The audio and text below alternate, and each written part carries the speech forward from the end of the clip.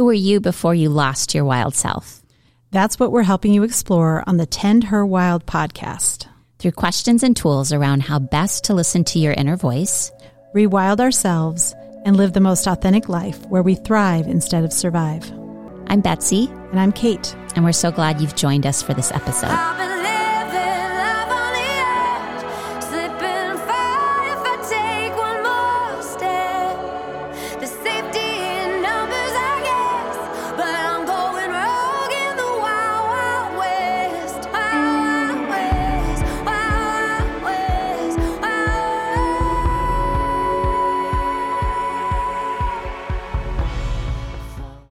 Welcome, Tend Her Wild listeners. On today's episode, we have our first male guest, Steve Shiva. Steve is the father of two, an empowerment and embodiment coach, and the founder of Notorious Hearts and Man in Retreats and Workshops. The essence of his work is always the same: cultivating and curating a relational space where everything is welcome and where the dark and the light can be embraced, owned, and embodied, allowing integration of the whole human being. Through his work, he fosters human transformation through diverse psychological, sexual, embodiment, and holistic modalities.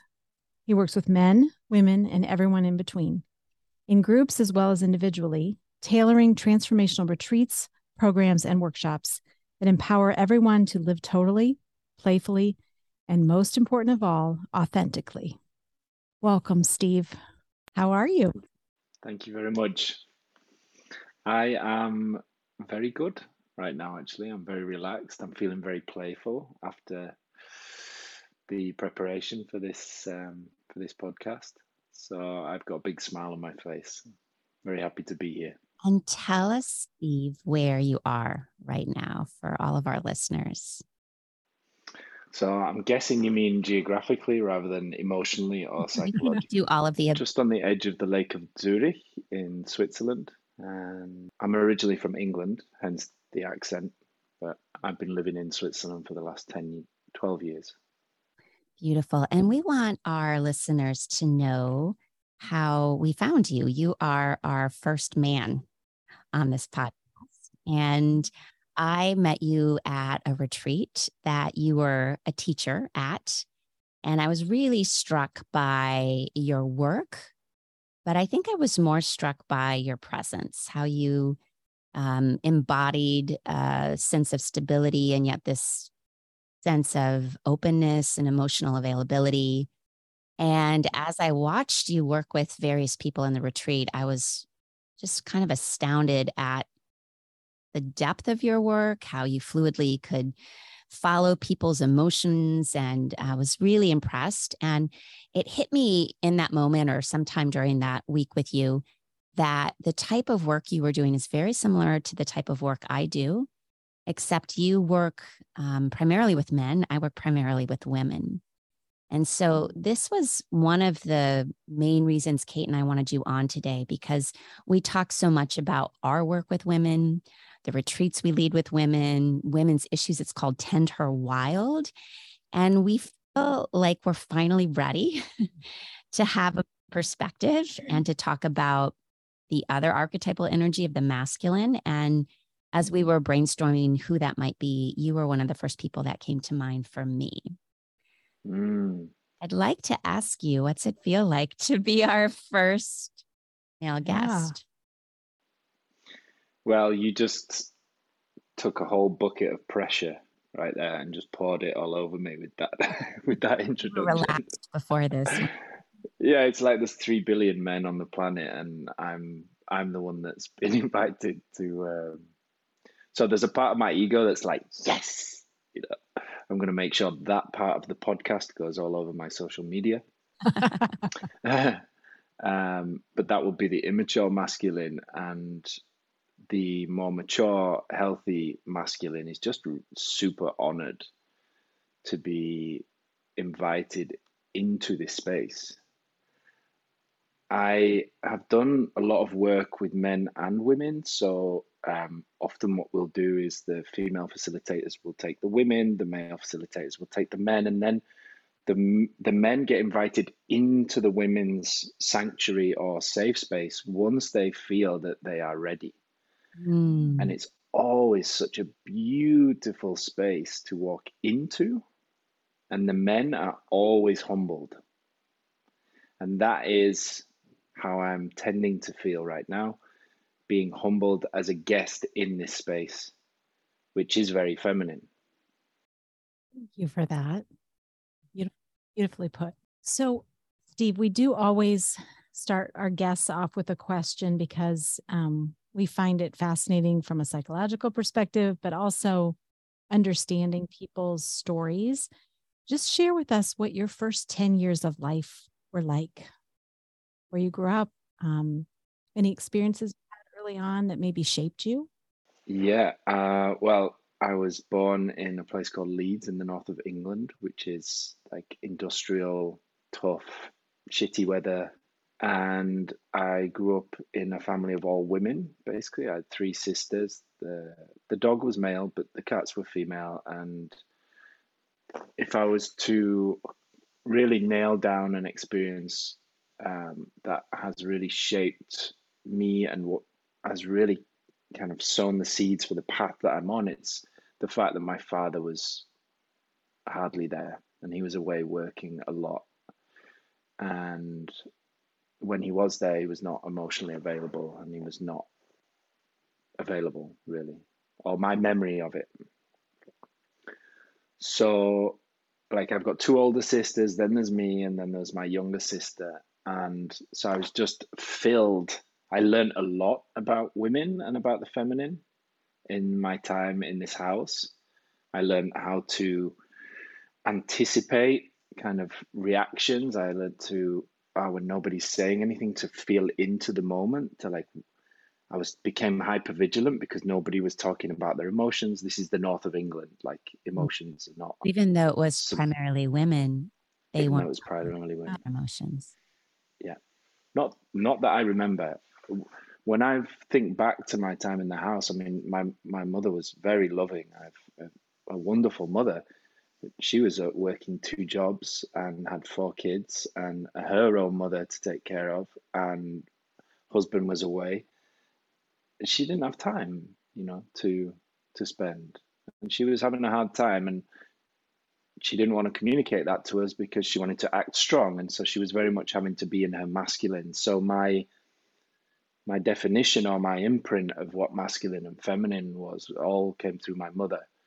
And then this man would just show up every now and again, try to tell me stuff that I wasn't interested in, make me feel small, and then disappear again. So I'd say that's one of the biggest things that shaped me is that lack of father. And I spent a long time. He also died when I was 19, so I spent a lot of time thinking, I didn't need a father, and it wasn't until I started doing men's work that I realized how big that father wound really was. And you being with all these women, sounds like the women were actually quite in their masculine energy. Your mother, for sure, My mother, to structure, make money. My grandmother also. Grandmother. So your sisters probably carried a lot of masculine. And then knowing a little bit about your story, you also went really strong into the masculine, like the hyper masculine. And maybe I'll let you define what that's like.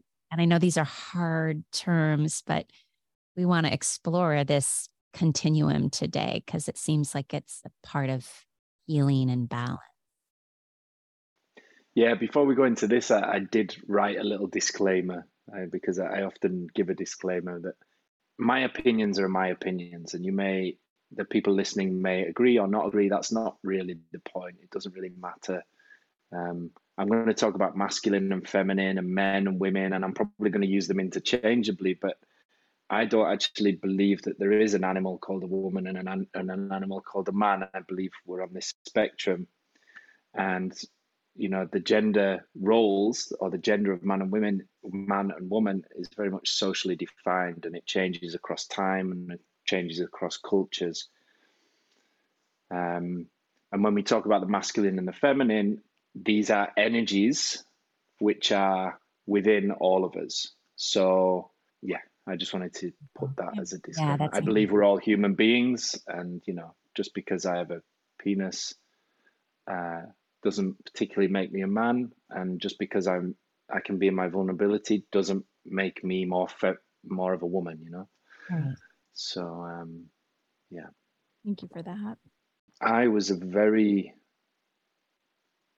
felt emotions very deeply as a child, and I felt fear very deeply, and I felt sadness very deeply. And at some point, I shut these off.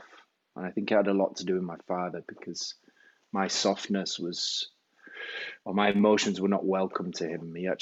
My mum told me recently that he actually said, "I don't want a sissy in the family." I don't know if you know this term, Yeah. sissy. Oh. Yeah. So my tears and my emotions were definitely not welcome with him. So I got this idea that, boys are not emotional. And so I would do anything to avoid people seeing my emotions. But my body showed everything. I used to get very embarrassed really, really quickly, and I would go bright red. And when I was, I don't know, 8 till about the age of 12, perhaps, I could be very easily made to go red. And then I would get laughed at, and people would point, and then it would be like, "Oh, look, he's going to cry." And then tears would come. And I had all these strategies to avoid people seeing my emotions, because the playgrounds are ruthless. And I became really sarcastic and really quick-witted and really good at picking out people's vulnerabilities and cutting them down before they got me. I wasn't using my physicality. It was really harsh. Yeah. Huh? It was your wit. It was the wit. Yeah. Yeah.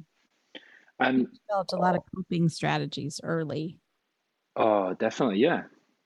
And I would say I became very good at it, and it carried on way into my adult life until I started traveling and realized, wow, they don't do this in other countries, this sarcasm.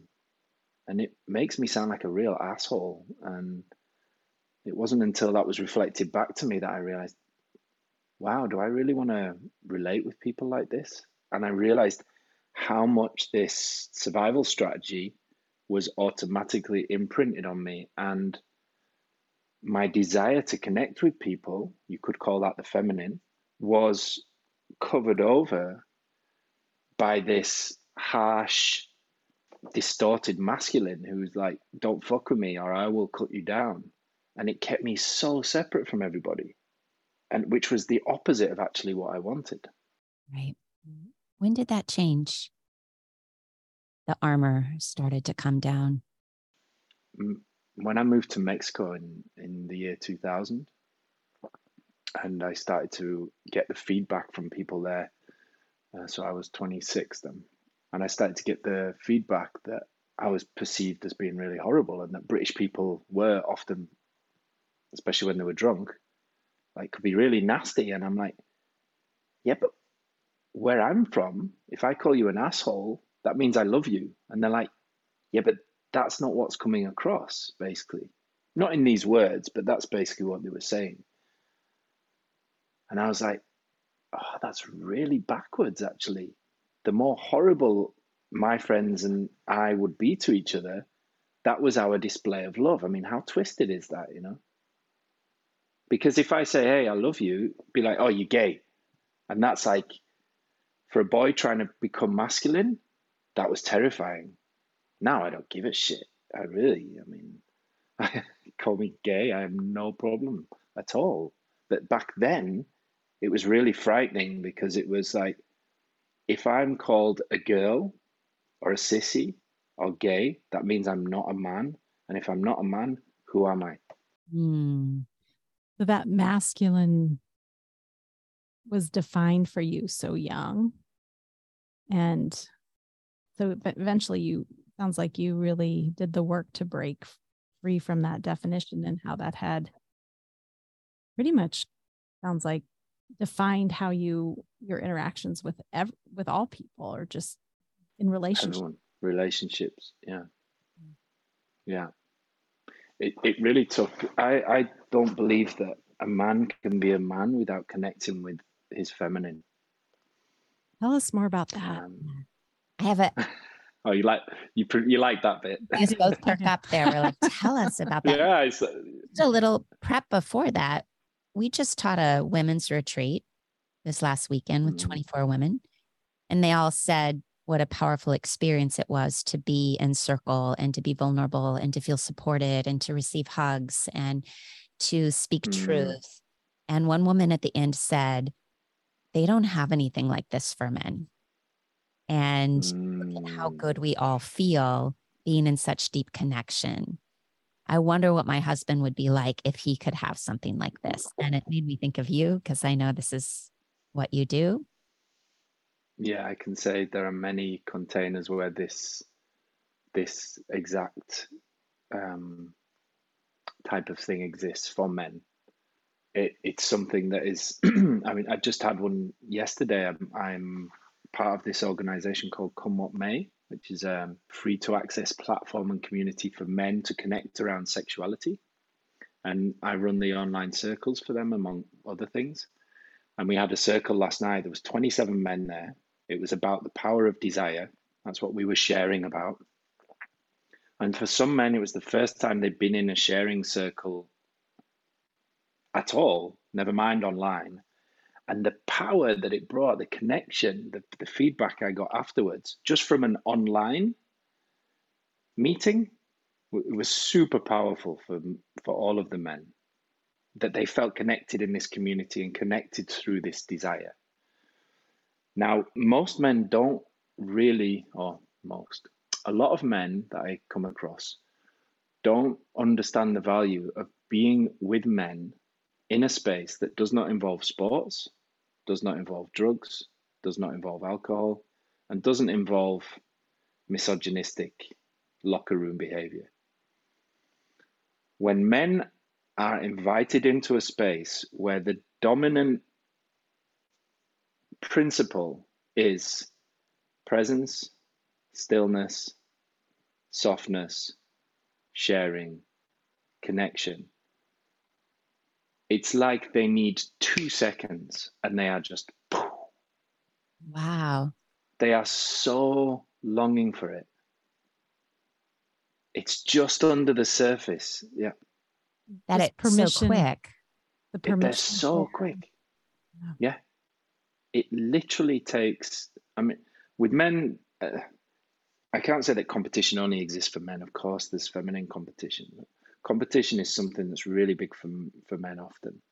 And once this is put out there, how we compete with each other, this breaks down one of the biggest barriers that men have between each other, something that's not really spoken. Men do not talk about how they compete with each other because they're scared. Once they do, they put their weapons on the table and now everybody can relax.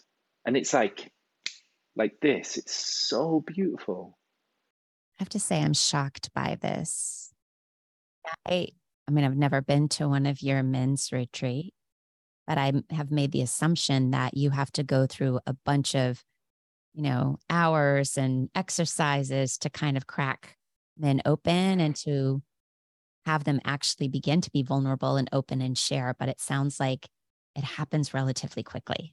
Are you shocked by that, Kate? A little bit, although it makes me think of like AA, AA circle and AA meeting, where there is permission to share granted. And my understanding of that is people really do open up because the container and permission is granted and there's an expectation. And so maybe it really is about just creating the safe space that, I can't be that way out in the world, but in here it's safe. So, maybe that's an early example around alcoholism, but it's the same premise that, there's permission to, and an expectation to be open. Permission to be vulnerable. Mm-hmm. I mean, it's something that obviously you could say a certain type of man would be attracted to mine and my colleagues' particular men's retreats. There's many men out there doing different types of work that, are marketing in different ways.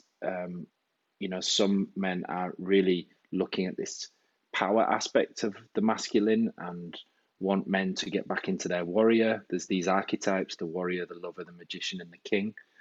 And a lot of men's work around these. Me and my colleague come from a bit of a different background, and it's very much heart-led. We've also asked ourselves, like, what is it that makes these so powerful so quickly? And what we decided to do very early on was to go through the process with the men. And what I believe is that most men, at least that come to our retreats, have a huge father wound, whether they want to admit it or not. And they are just dying for some guidance. They're just so longing for some men who they can trust to show them the way. So me and my colleague, we do all of the process with them. We start out by sharing our vulnerability to the group and go through all of the sharings and all of the exercises and everything with them. And we go first because we want them to see not what is expected of them, but what the leaders or the facilitators of this particular process are wanting to embody for you and give you permission for. And then I think it's just super easy. That's the standard. I can go really deep. And I remember one guy on the last retreat was never done any of this work before. He was there because his wife was getting really into spirituality and he was scared of losing her. And he was really judging me for my name, Shiva. We talked about that later. And he had never done any work and he was very resistant. But he cracked like this, and he was one of the most connected emotionally men on that retreat. And it was super powerful for him to have been given the permission to go to his emotions, which he'd never been able to do before. And he went like, what would you call it? Like a greyhound, just bam, straight there. Wow. Can I pause with you on this idea of, I think a lot of women, especially right now, I feel like there's a lot of spiritual growth happening, it's a difficult time. And I think a lot of women are starting to seek that out and doing work. And obviously men are too, but what happens in a relationship when one person is on that journey and maybe moving and and even in my own relationship, we've talked about, like, we're both kind of on our growth paths, and someone might move up ahead a little bit or have a couple of experiences that kind of push them forward. And then there's kind of this dance you play. Can you talk about kind of how working with men, I mean, they may be coming to you because of fear of losing a relationship, or what the impact of their partner's individual work is doing and how it's impacting the relationship. Can you talk about kind of how that? I also work with couples also. I don't just work with men. And so it shows up in that also. There's often one person, one of the partnership who's doing more work than the other. So this tension comes up often. And I mean, it's tough to say like that there is a particular way that this always plays out, because it's not going to be true. But generally, if the most amazing partnerships that I have experienced, friends of mine, people in my community who have amazing partnerships, they have both made a very solid commitment to go there fully always. I can't see it really working out when one person is doing unless suddenly they become enlightened and they can accept the partner in all of their in all of their issues and challenges. But that's not often usually what's going to happen. So you're going to get one person perhaps who's going off to all these retreats where they're experiencing themselves in different ways, sexually perhaps, and this other person is not interested in that. Well, something's got to give. Either you have to open up the relationship then and be like, okay, I'm going to get my spiritual needs met by another person, and you can find someone who's on your level, but we're going to stay together. But I can't imagine that would really work out. I want to back because I would love for you to share with people what finally cracked you open to doing the work. Because again, so many women we talk to, their partner is stuck or isn't stuck and kind of distanced from their emotions and not willing to be in an open space of communication. And what finally got you going to feel your feelings again after all those years of having to numb out? That's a big one. I don't think I've ever not wanted to experience my emotions. I was, even from a young age, drinking a lot, doing a lot of experimenting with recreational drugs, having sexual encounters. I had this such a yearning to feel, and as there wasn't anything in the house, or I didn't really have a model, perhaps, I was going out and trying to. Little did I know I didn't need any of the drugs or any of the alcohol, and I can reach heights of ecstasy that I never even imagined without any of that. But at that point, I had very little information. And it wasn't until, like, I was living in Mexico and I had this beautiful girlfriend from Acapulco, like, just stunning and so much fun and so wonderful. And I couldn't go any deeper with her. It was like I was stuck, and we ended up breaking up. And I had loads of money. I had an apartment in Cancun. I had a convertible BMW.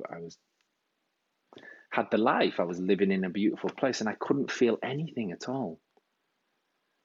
And so I went to a friend of mine who I used to work with, had moved to Cabo San Lucas, and he'd started to train to be a transformational breath therapist. And he's like, come over to Cabo, let me give you a breath session. And I was really sad, and my birthday was coming up. He said, come over, we'll go and have some fun, but first I'll give you this breath session. I was like, oh, okay. I was a bit annoyed by him because he was very preachy at that time. And this was like in 2007. And he gave me this breath session, and it blew my fucking heart open. I remember sitting on the steps afterwards, smoking a cigarette. I used to smoke a lot then, just looking at the sky. And I was like, what just happened? And I could really feel. I went through so many different emotions, and I could really feel. Suddenly, in this whole time in Cabo, then I meet this woman who's just come from Pune, from the Osho ashram in Pune. She tells me about this in India, yeah, and a very experimental laboratory for psychotherapeutic work and all kinds of craziness. And she was telling me about this place and how deeply connected everyone was and how intimate it was there. And I was like, oh my God, that's what I need. That is exactly what I need. And it was just like this, bam. I rented out my apartment. I sold my car. It was such a clear calling to go there. And I went. And I did a group called The Path of Love, which is a very intense 7-day process in isolation as a group. And I was introduced to my shadow, my dark, my light. I was introduced to prayer. I was introduced to the power of vulnerability in group processes. And I finally felt like I'd found exactly the community that I've always been looking for. You ended up staying and 7 days. Yeah, I stayed for 8 months, and I was living there and working there. I was so blown away by this process of Path of Love that I couldn't understand people who were going back to their regular lives. I'm like, I can't go back. I'm too raw. I'm too emotional. I'm too vulnerable. This is too much fun here. I'm going to stay here for a while. So that was the beginning, really. I ended up fucking up big time a little while after this, and this then gave me the impetus then to stop drinking and stop smoking, no more drugs. But that was really the defining moment, was going to Pune, India, and being with all these people who were so hungry to find their truth, to peel off the conditioning that they had picked up in their lives, and to get to the truth of who they really were. And it was just such a deep calling to me. It's like, what's that phrase? The crack is where the light enters. This was my crack, and it's been widening ever since. It's pretty wide at this point. You have a great quote on your website that says, "If I have to convince you to live your truth, you're not ready." And I think in listening to your journey, you had moments in your awakening journey, but sounds like, there was a moment when you were really ready for the truth, but you had to kind of build to that. Is that accurate? And how do you work with people who think they're ready but aren't really ready? How do you counsel people? I think there's a lot of us intellectually that want to be ready. Bring on the truth, and then it comes, and you're like, yeah, never mind. Yeah. I'll just Let me get back to you on that truth, right? Yeah. Wow, that's a big one, because a lot of people take that as like quite full on, that statement, like as if I'm being like cocky, like. But actually, if it's true, there's no point in me working with you if you're not ready, because it will just be butting heads. And for most men, they won't reach out for help until they really need it. And I was really at rock bottom when I made that decision. And a lot of the men that come to me, either in my coaching practice or in the men's retreats, they've got a big issue that they need to deal with. And this is just the programming of young boys. Like, don't reach out for help. It's weakness. Hence the numbers of suicides that are so high proportionately for men, especially for young boys. I'm very clear when men come into the retreats, the first thing we do is, maybe I shouldn't give this away, but something that I find very important is to look at the commitment. And if I don't feel the person's commitment, I will not go any further. Now, what most people do is they try this gung-ho, like, especially men, this like huge commitment that sounds like the beginning of a 300, the movie or something, or some kind of like rousing speech. And I check in with them. I'm like, are you really sure? Because I'm going to hold you to this. And this accountability is something which often we are lacking as men, I think, that we have other men to call us out when we're not showing up fully. But that's what my whole business is based on, basically, is accountability. It's like, if you say that you're going to do this, I'm going to remind you of this, and I'm going to hold you accountable to it. Because if what you're doing, and I was also like this, if I'm going around like this, telling everyone I'm this and that, and I'm going to show up in this way, and I don't show up, nobody trusts me. And if I do that with my kids, they don't trust me. If I do that with my partner, they don't trust me. If I do that with other men, instantly the trust is gone. And it's something that's so lacking. So I can't convince someone, this is what I did when I came back from India. I was like preaching to everybody, you should do this and that. But actually, if somebody is not ready to at least open the door, I'm not going to like drag them in. It's just pointless. I've been dying to ask you this question. So we've done several podcasts around the feminine and the masculine and the balance and seeing that in ourselves. And it was one of the most listened to podcasts. We got a ton of feedback. I bet it was. Talked about divine masculine versus the divine feminine. Yeah. I'm going to tell you, in America, we understand toxic masculinity. So I don't need a definition of that because that is very, very well known here. But I'm so curious about you have a leader that embodies that pretty well for everybody. Yes, but I just really want to understand your definition of divine masculinity from the male perspective, and in your work with men, and the divinity that you are witnessing as people open up, and how you would define it. It's a difficult one. We're throwing some doozies at you today, aren't we, Steve? I know none of this was in the preparation email. But I'm really happy to be given this to feel into it in the moment. And it's interesting because my body reacts when you say divine masculine. There's a reaction in my body, because this phrase is thrown around a lot. And I'm wondering if everybody really knows what it means. So I'm glad that you give me this opportunity to define it for myself. To me, the divine masculine, rather than this godlike figure, is just a mature masculine. So if I was talking about a man who is operating from his divine masculine, that would mean that he is in integrity, as Ruiz says, impeccable with his word, one of his 4 agreements. So whatever he says, he does, and he's congruent. And if he doesn't show up, he owns it.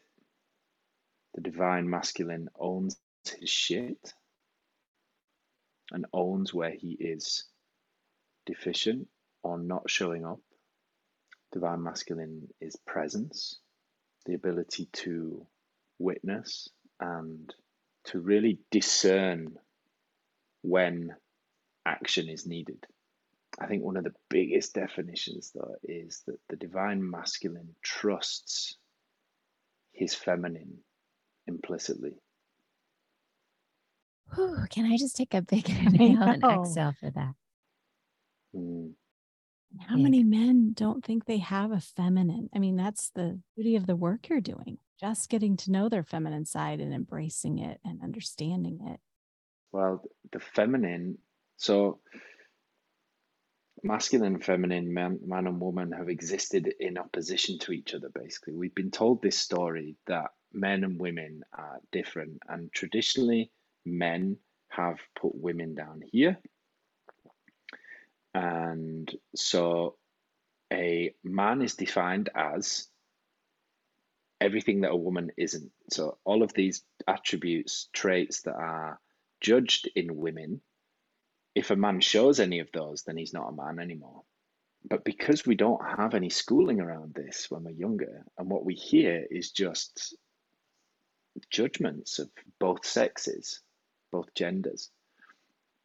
Actually, one of the most important parts of the feminine for men is intuition.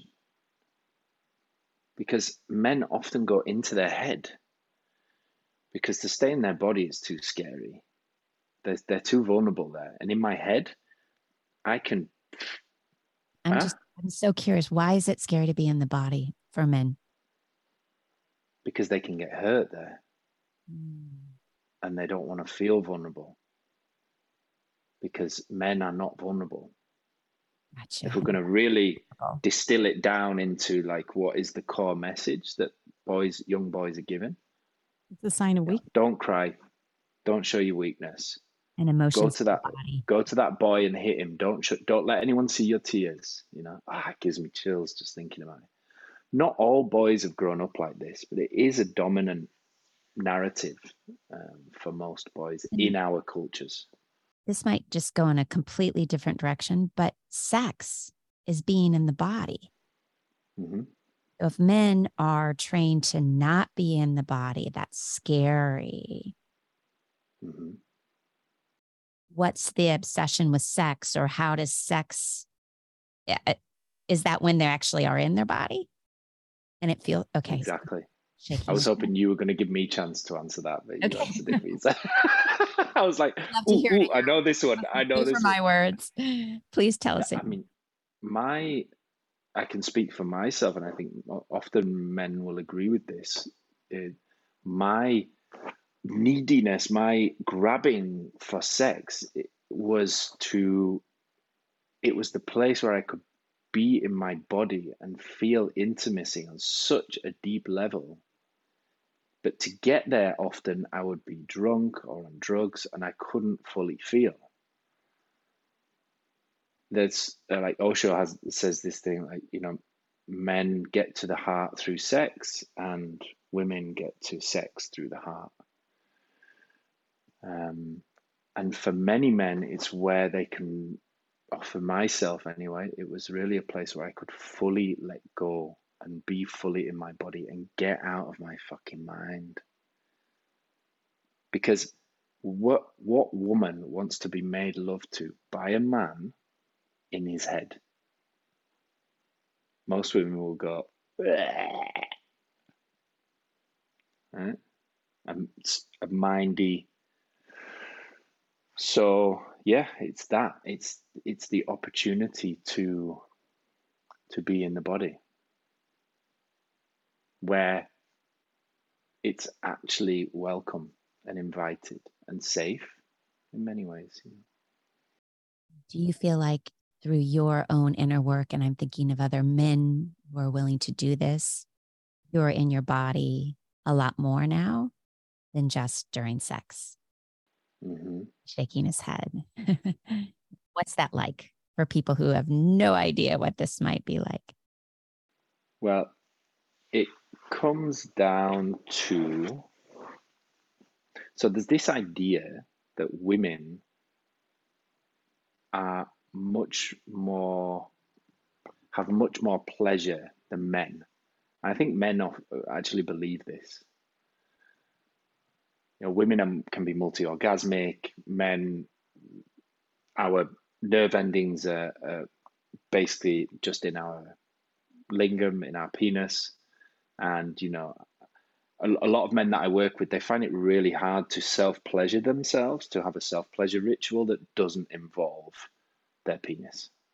But as men start to learn, as I did, to be more in my body and to slow everything down and to drop the goal of penetration or drop the goal of orgasm, then it opens up this whole world of pleasure in places where I didn't really know could be possible. Like, men need safety too, and they need softness and slowness to be able to feel themselves fully. So it's in this slowing down and treating sexual connection as a meditation that men can really connect to a deeper set of sensations and pleasure that does not even involve ejaculation.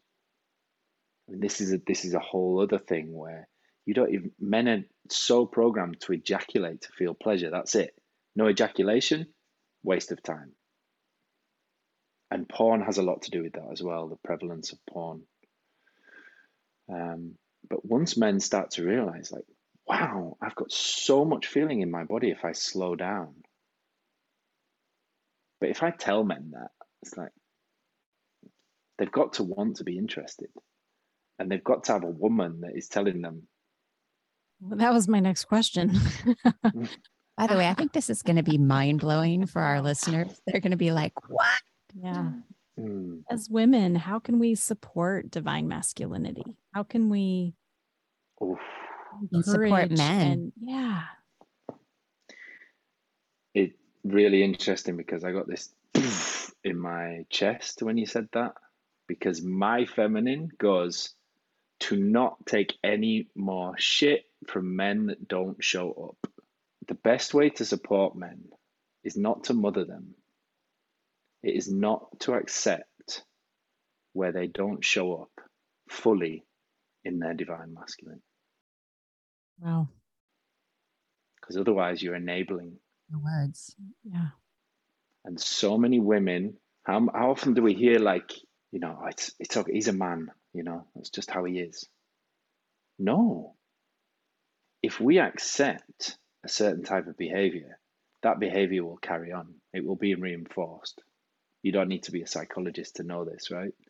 And if we allow behaviors that do not fully serve them and allow their feminine to develop and open and flower, then they are just as responsible for this. Because most men, when a woman says, I can't be with you anymore because you're not showing up fully, they will do anything to show up. But they need that, I'm sorry, I cannot accept this. I need more. Not from a nagging place, for me to flower, for my feminine to flower, which is ultimately what is going to make your masculine flower and grow. For that, I need you to show up fully. You don't have to be a god for that. You just have to show up fully. And what you're saying for all those women out there that are scared to death to have that conversation is that men need to hear that to actually step up. Yeah. And if they don't know what you're talking about, it's not the right guy. If your man is spending more time gaming than he is looking after you, or creating a container where your feminine can open, and you tell him and he doesn't listen, then that's not the right. I mean, my last relationship just... It's a hard truth. Yeah, it's a hard truth. And I have to say, I've experienced this also. I'm not speaking from, I've always been in my divine masculine. I mean, I've separated from the mother of my kids, not because I was gaming. A big reason was because I had this idea that I had to work so hard to make sure that everybody was okay. I was the provider, and I went too far into that and forgot about my woman. She also has her side of it, but I can really own my side there. I can see where the places where we didn't match up. I was doing a lot of work, she wasn't, personal development work. I didn't want to have that conversation. I didn't want to face that. So I went into work, she went into the kids, and ultimately we grew apart. And I'm just as to blame for that as she is. If she'd have come to me and said, my feminine is screaming, crying right now because you are neglecting her, that would have given me a call to action. But ultimately, it came very late and there was another man involved. And, I love, though, that you're giving women a potential script, a way to come in and talk about this. And again, I think there's a lot of comfort that what you're saying is men need to hear this. They're going to hate me for that, and I'm probably going to be judged a lot. You're going to have a lot of men at your retreats coming up from every woman to kill me, maybe. You broke my relationship or something. But ultimately, there's a quote that I just want to read to you. When a man is unwilling to move out of his comfort zone, breathe, and step into life, he becomes but a husk of the fine-tuned and powerful embodiment that he was born to be. His capacity to face the real-time risks of a bold life weakens. Wildness wanes. His ability to stand strong and love through the challenges of intimate relationships is diminished. And that's by a man, Eli Buren. He does men's work in the States. The irony of women trying to rewild, and then men also need to connect to their wildness, because there's a phenomena in this work where men can often go too far into their feminine side and become a bit collapsed.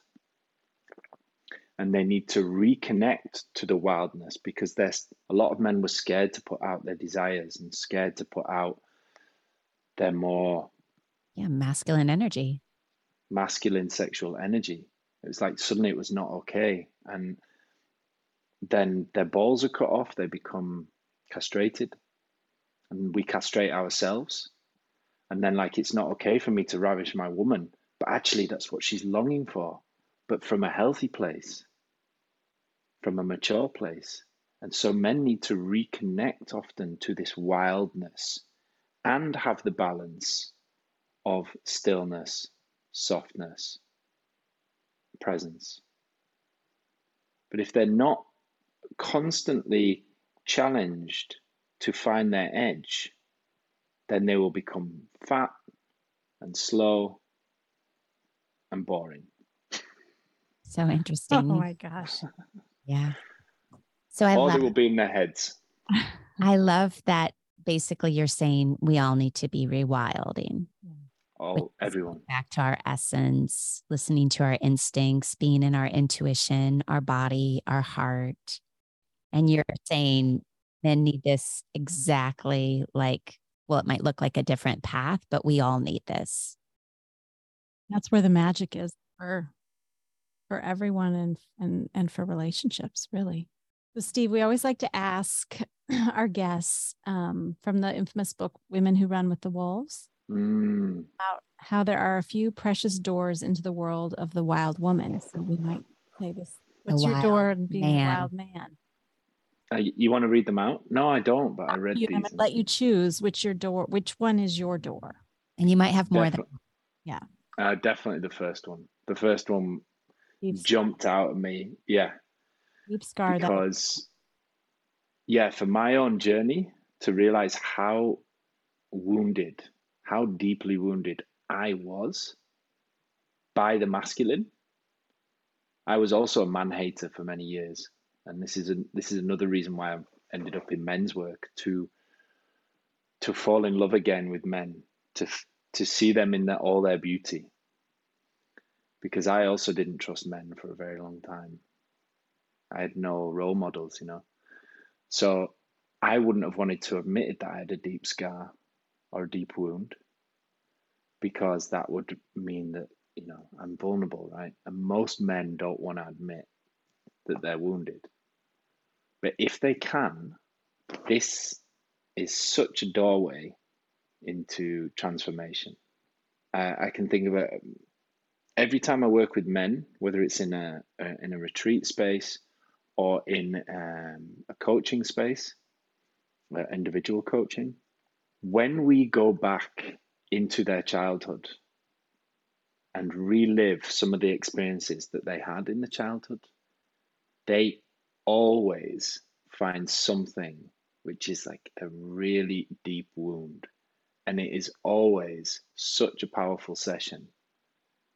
That point is usually the point where they see, like, oh my God, there's so much more to why I am the way I am that I've never even thought about.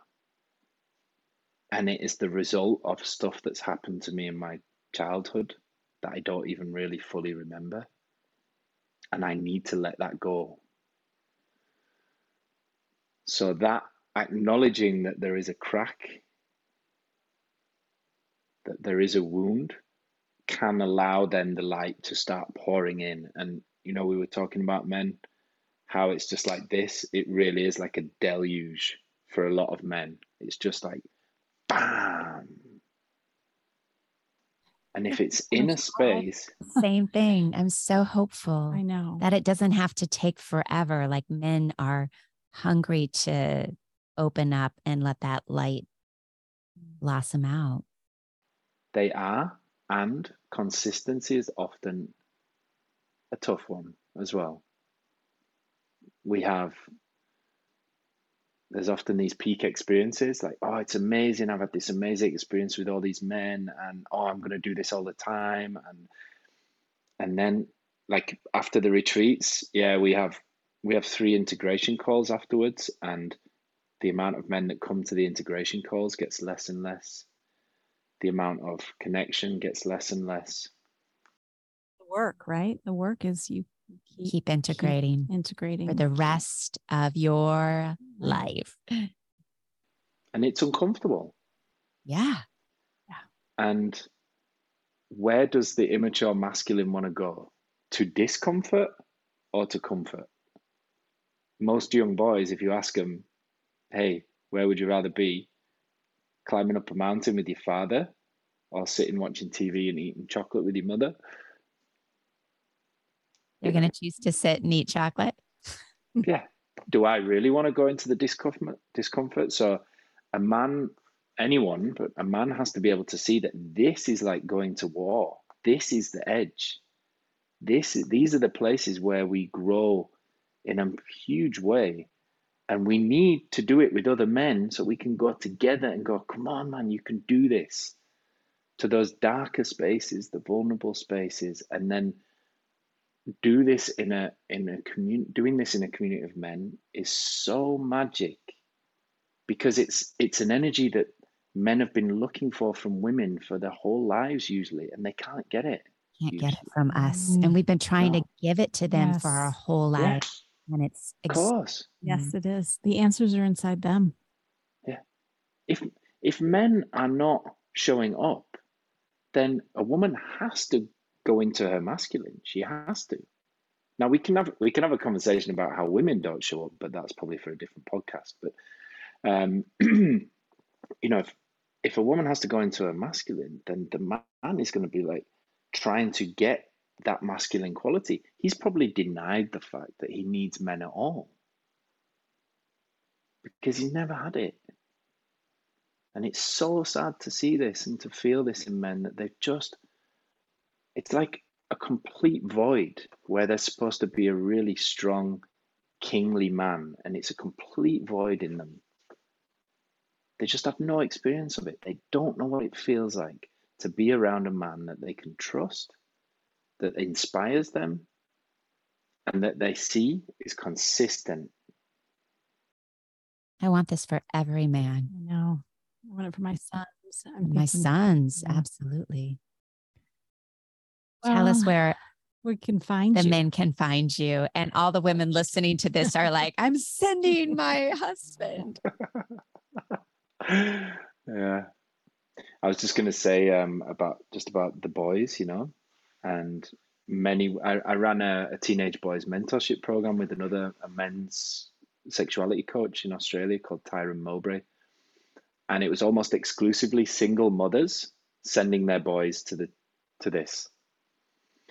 And because they realized like they just didn't have what the boys needed. And so to all the women out there, I have to say, maybe you're going to feel like you have to do it all. You can't.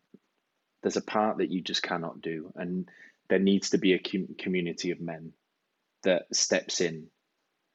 What you can do is choose those men wisely. I'm actually a friend of mine who's a mother of a teenage boy. She's getting me and some other men together to create a rite of passage for her son, because she knows she can't do it. Thank you so much for being with us and being so open and vulnerable yourself to share your story and the work you're doing. So tell us about where people can find you. So you can find me at the Ibiza Tantra Festival in October. I'm going to be actually teaching a few workshops, but one of the workshops is feminine energy for men. I'll be teaching about 100 men how to get into their feminine energy. Where is this? In Ibiza, the island. Yeah, it's a long way from you guys. Yeah, in Europe. You can find me online at notorioushearts.com and maninretreats.com. I run retreats for men at the moment in Mallorca, which is also one of the Balearic Islands in Europe, off Spain. I'm running Tantra meditations in Zurich. We've got another retreat coming up in Mexico sometime in the new year. which is a Tantra retreat and shamanism. And you can also find me at Come What May, which is this organization for men and young men to connect with other men about their sexuality. So I'm an ambassador for them, and I'm running their online circles. So beautiful. We'll get I get around in our notes for people. Mm-hmm. Yeah. Steve, I feel like you're a revelation. I feel like this energy that you exude and the example you're showing so many of us of an integrated man. Like I feel the masculine and feminine are really beautifully integrated in you. And I'm just so grateful that we're able to speak with you today and share your message with so many people. Well, I have to say thank you for the questions, and thank you for the guidance.